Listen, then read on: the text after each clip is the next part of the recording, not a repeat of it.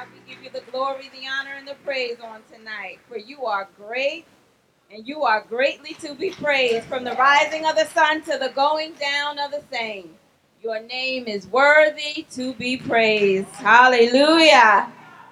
I'm excited to be in the house of the Lord on tonight. I was glad when they said unto us, let us go and come into the house of the Lord. Amen. Giving honor to God on tonight, who is the head of my life. Giving honor to our bishop of 34 years, the angel of this house in his absence. Giving honor to our elders on tonight, ministers, colleagues in ministry, deaconess, and Shiloh family. I greet you in the name of Jesus, our precious Lord and Savior on tonight. Amen. And in the absence of my husband on tonight, he is not feeling well, so please keep him in your prayers. So if we can just bow our heads and say a word of prayer. Father God, we just love you on tonight, God. We just thank you, Lord God, for who you are in our lives, God. We thank you that you are a way maker, God. We thank you that you are the Prince of Peace, that you are the lily of the valley, that you are the bright morning star, that you are everything that we need you to be on tonight, God. So, Father God, as we go forth in your word on tonight, I just ask and pray, God, that you allow me to give this to your people the way you gave it to me. Let me make it plain and let me come in my own way. I pray even now that this word falls on fertile ground and that we might run with it and apply it to our lives. In Jesus' name we pray. Amen. Amen. So the scripture can be found in Mark 16. I'll be reading from the King James Version, 16 verses 1 through 10.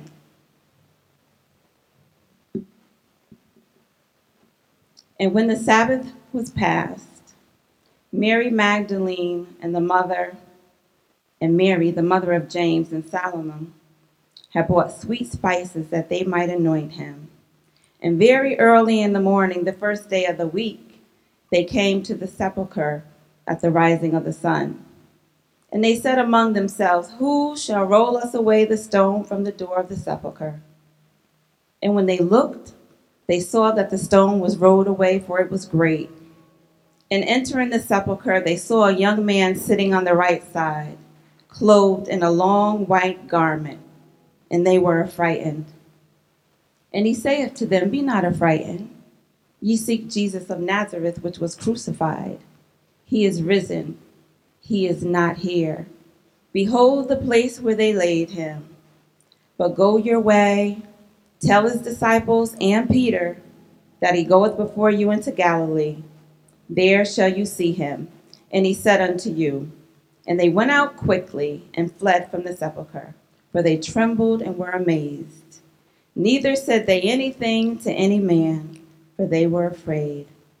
Now when Jesus was risen early the first day of the week, he appeared first to Mary Magdalene, out of whom he had cast 7 devils. And she went and told them that had been with him as they mourned and wept. The word of God for the people of God. Praise be to God. I'll be speaking from the subject matter tonight. It's not what it looks like. It's not what it looks like. Now, throughout history, God has spoken to his people through appointed leaders and prophets. He raised up Moses to declare his word to his people. He instructed Samuel to anoint David as king.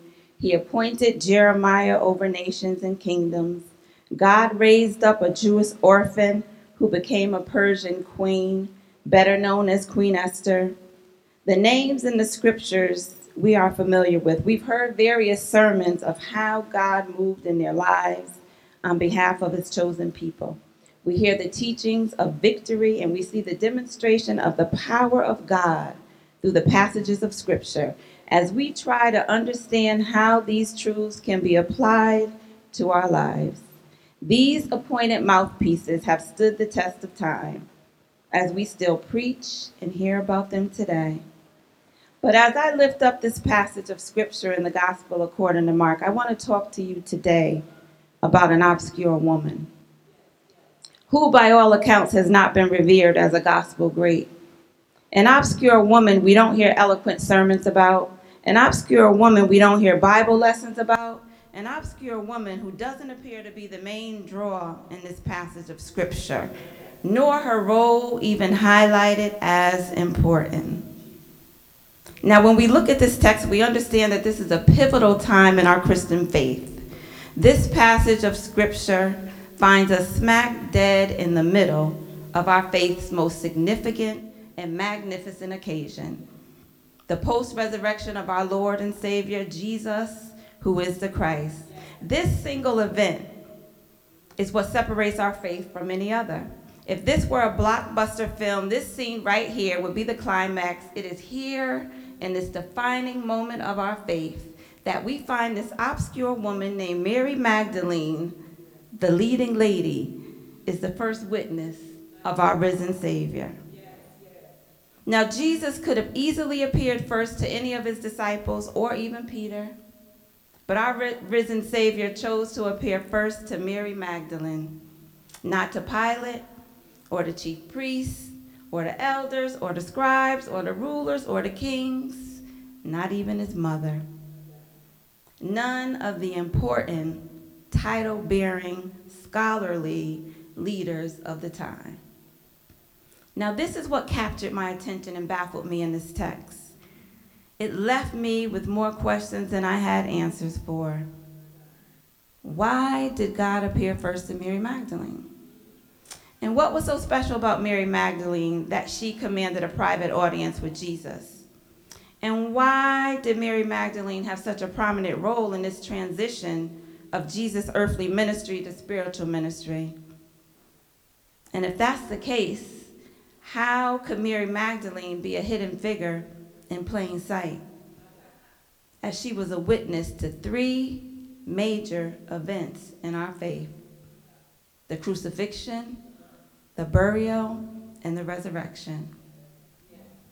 Now, as I was reading and studying and praying and asking God how and why did we miss her relevance, after all, this is the undisputed word of God.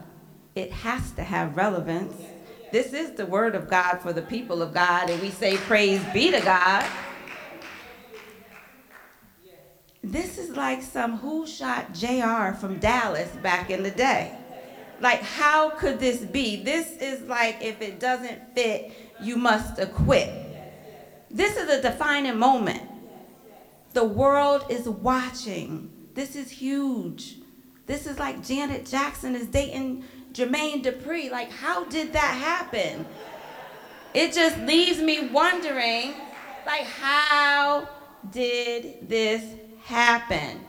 She's there, but we don't see her. She's there, but we don't preach about her. And she's there, but we don't recognize her value. And then I finally heard from the Lord, and I got this revelation. So bear with me.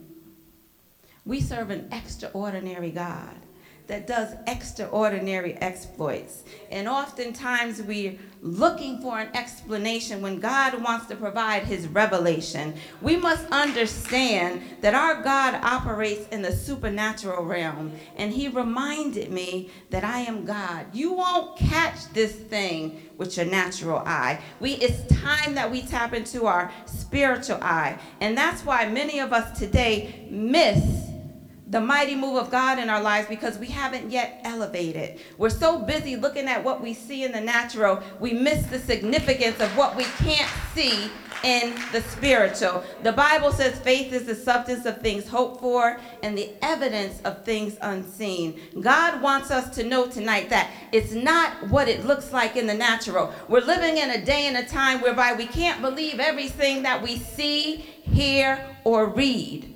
And I'm reminded of the word in 2 Kings, those who are with us are more than those who are against us. Elijah prayed, "Oh Lord, open his eyes so he may see." So there's a whole nother realm, a higher realm that we must tap into. God wants us to go higher in him, and it's time for the manifested power of God to be revealed in the earth realm through the church, through God's chosen people. He has miracles, he has favor, he has purpose for the church. And the gates of hell cannot and will not and shall not prevail against it. It's time to tap into a higher realm in God. So don't take the bait. Don't get bamboozled. Don't get caught up in all that you see and hear day in and day out, because we're living in an era where it appears reality TV is the norm and fake news is real news, and we tweet instead of talk. But we can come and decree and declare that although there may be trouble on every side, we're not distressed. We may be perplexed, but we're not in despair. And we may be persecuted, but we are not forsaken.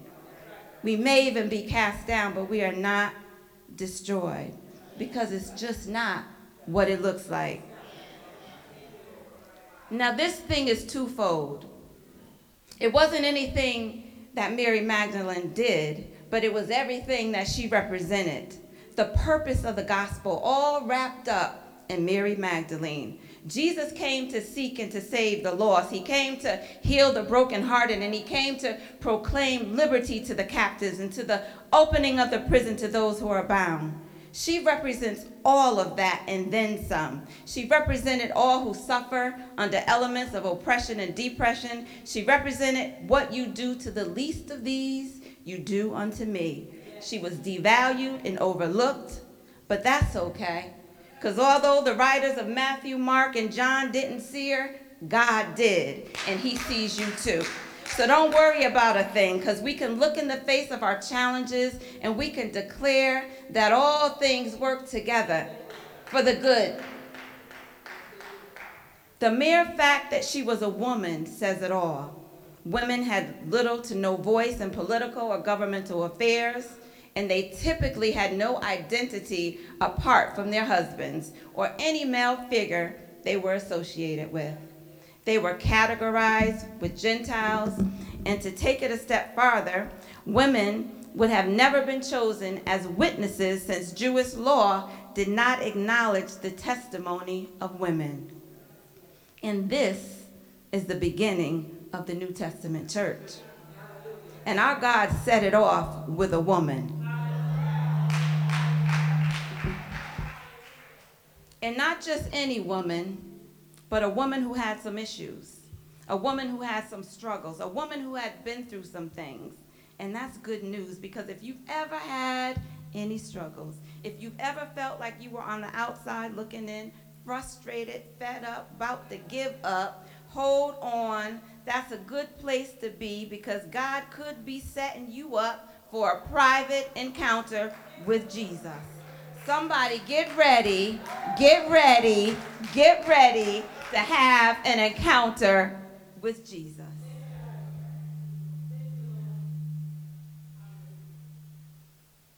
Now, it isn't necessarily about Mary Magdalene more than it is about God.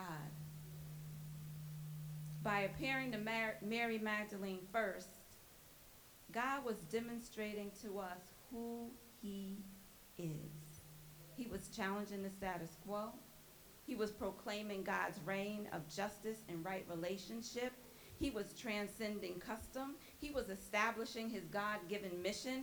Not only is he the King of Kings and the Lord of Lords, Jesus is revolutionary. He's remarkable. He's triumphant. He's transformative. He's strategic. He's groundbreaking. He's a change agent. He's all powerful. It is the power of God to salvation for everyone who believes, for the Jew and also the Gentile. There's no one race or social class.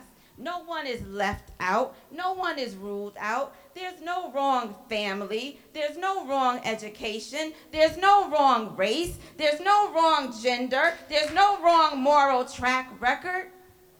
The only thing that will rule you out of the kingdom of God is yourself. God is awesome. Now, there are two observations that were revealed. Well, actually, three observations that were revealed in the text about Mary Magdalene's relationship with Christ that we can apply to our relationship today. The first one is she was a fierce follower of Christ. Now, we live in this era of social media, which has become a part of our daily life. Some researchers even say we check our phones about 80 times a day or once every 12 minutes. We follow everybody and everything on Facebook and Instagram and Snapchat and LinkedIn, and people gain and lose jobs via social media. Some even win elections, and we even have a tweeting president who uses social media to drive his agenda. You follow what you are interested in. You follow because you want to be in the know. You follow because you want to do what they do and see where they go. How about we hashtag follow Jesus? How about that? Just like Mary Magdalene, her name is one of the most frequently found, appearing some 14 times, and she does so as a witness to our Savior's resurrection, because she followed Jesus. Despite what it looked like, conversely, her name does not appear in any other book of the New Testament apart from the Gospels. While the Gospels tell us that the disciples fled to Galilee, the women stayed by Jesus' side through the crucifixion, the death, the burial, and the resurrection. Mary Magdalene watched them take his body, bring it to the tomb, and stayed long enough to see the great stone that was rolled in front of the sepulchre. So she must have been the last one who left the crucifixion, and then the first one at the tomb early the next morning. Mark, Matthew, and John all mention Mary Magdalene as a witness along with other women. Now, it may have been the disciples who walked with him and talked with him and did great exploits in his name. And yes, they were close with him in public, but as they mourned and wept, Mary Magdalene was on the move. What we do know is that she was in the right place at the right time, not once, not twice, but multiple times. It was Mary Magdalene who he sent his angel to first. It was Mary Magdalene who he appeared to first. And it was Mary Magdalene who was the forerunner for Christ at the most pivotal point in our faith. Jesus said in his word, "The pure in heart shall see God." And this is how we must follow God. God is a rewarder of those who diligently seek him. The Bible declares that there will be tribulations, but be of good cheer because he has overcome the world. And if he has overcome the world, and if we are in him, that means we too have overcome the world. How do you follow Jesus? Do we miss God in the midst of our sadness? Do we miss God in the midst of our grief? Do we miss God in the midst of life's challenges? Although life may appear to be getting the best of us at some points, we have to stand on God's promises that all things work together for the good, and God is always behind the scenes working it out. He's always preparing us to be a blessing. Not only did she follow Christ, but she was also a friend to Christ. Not only did she follow Jesus, she friended Jesus. She ministered, she loved, she showed up for him, she was loyal, and she was faithful. Friends take care of each other, and they reciprocate from the heart. She went to the tomb to take care of Jesus, but that's what women do. The scripture says, "But there is a friend that sticks closer than a brother." Most women are very, very loyal creatures. Pay attention, men.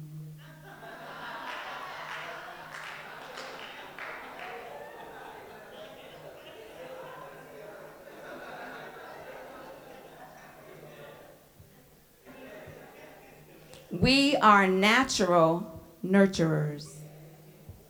We will move heaven and earth to make sure our loved ones are okay. And I believe it's just who she was. It's how God made us. Mary Magdalene was operating in her God-given function and authority. After all, it's recorded in Genesis chapter 2.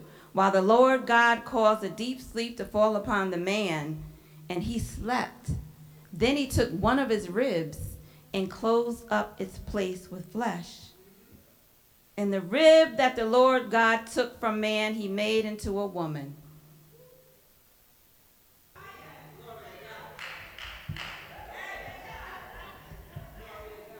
Now the rib cage provides a strong framework unto which the muscles of the shoulder girdle, the chest, the upper abdomen, and the back can attach.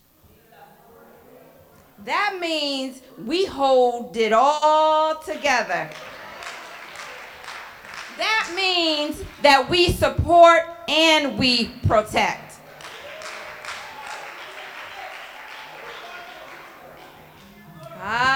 Thank you, Jesus.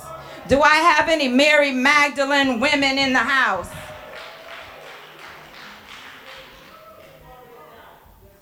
That's the kind of love she had for Jesus. Men, do we have any men that love their Mary Magdalene women? Amen. That's the kind of love she had for Jesus. And that's the kind of love that Jesus has for us. Greater love has no one than this, that he lay down his life for his friends. And that's the confidence that we have, that when we call upon the name of Jesus, he will appear. His word is our high tower that the righteous run into, and we know that we are safe. So it's not what it looks like. Not only do we have to be fierce followers of Christ and friends to Christ, lastly, we have to know that there is freedom in Christ. The word declares that she was delivered from several demons, and there is only one devil, and one is more than enough.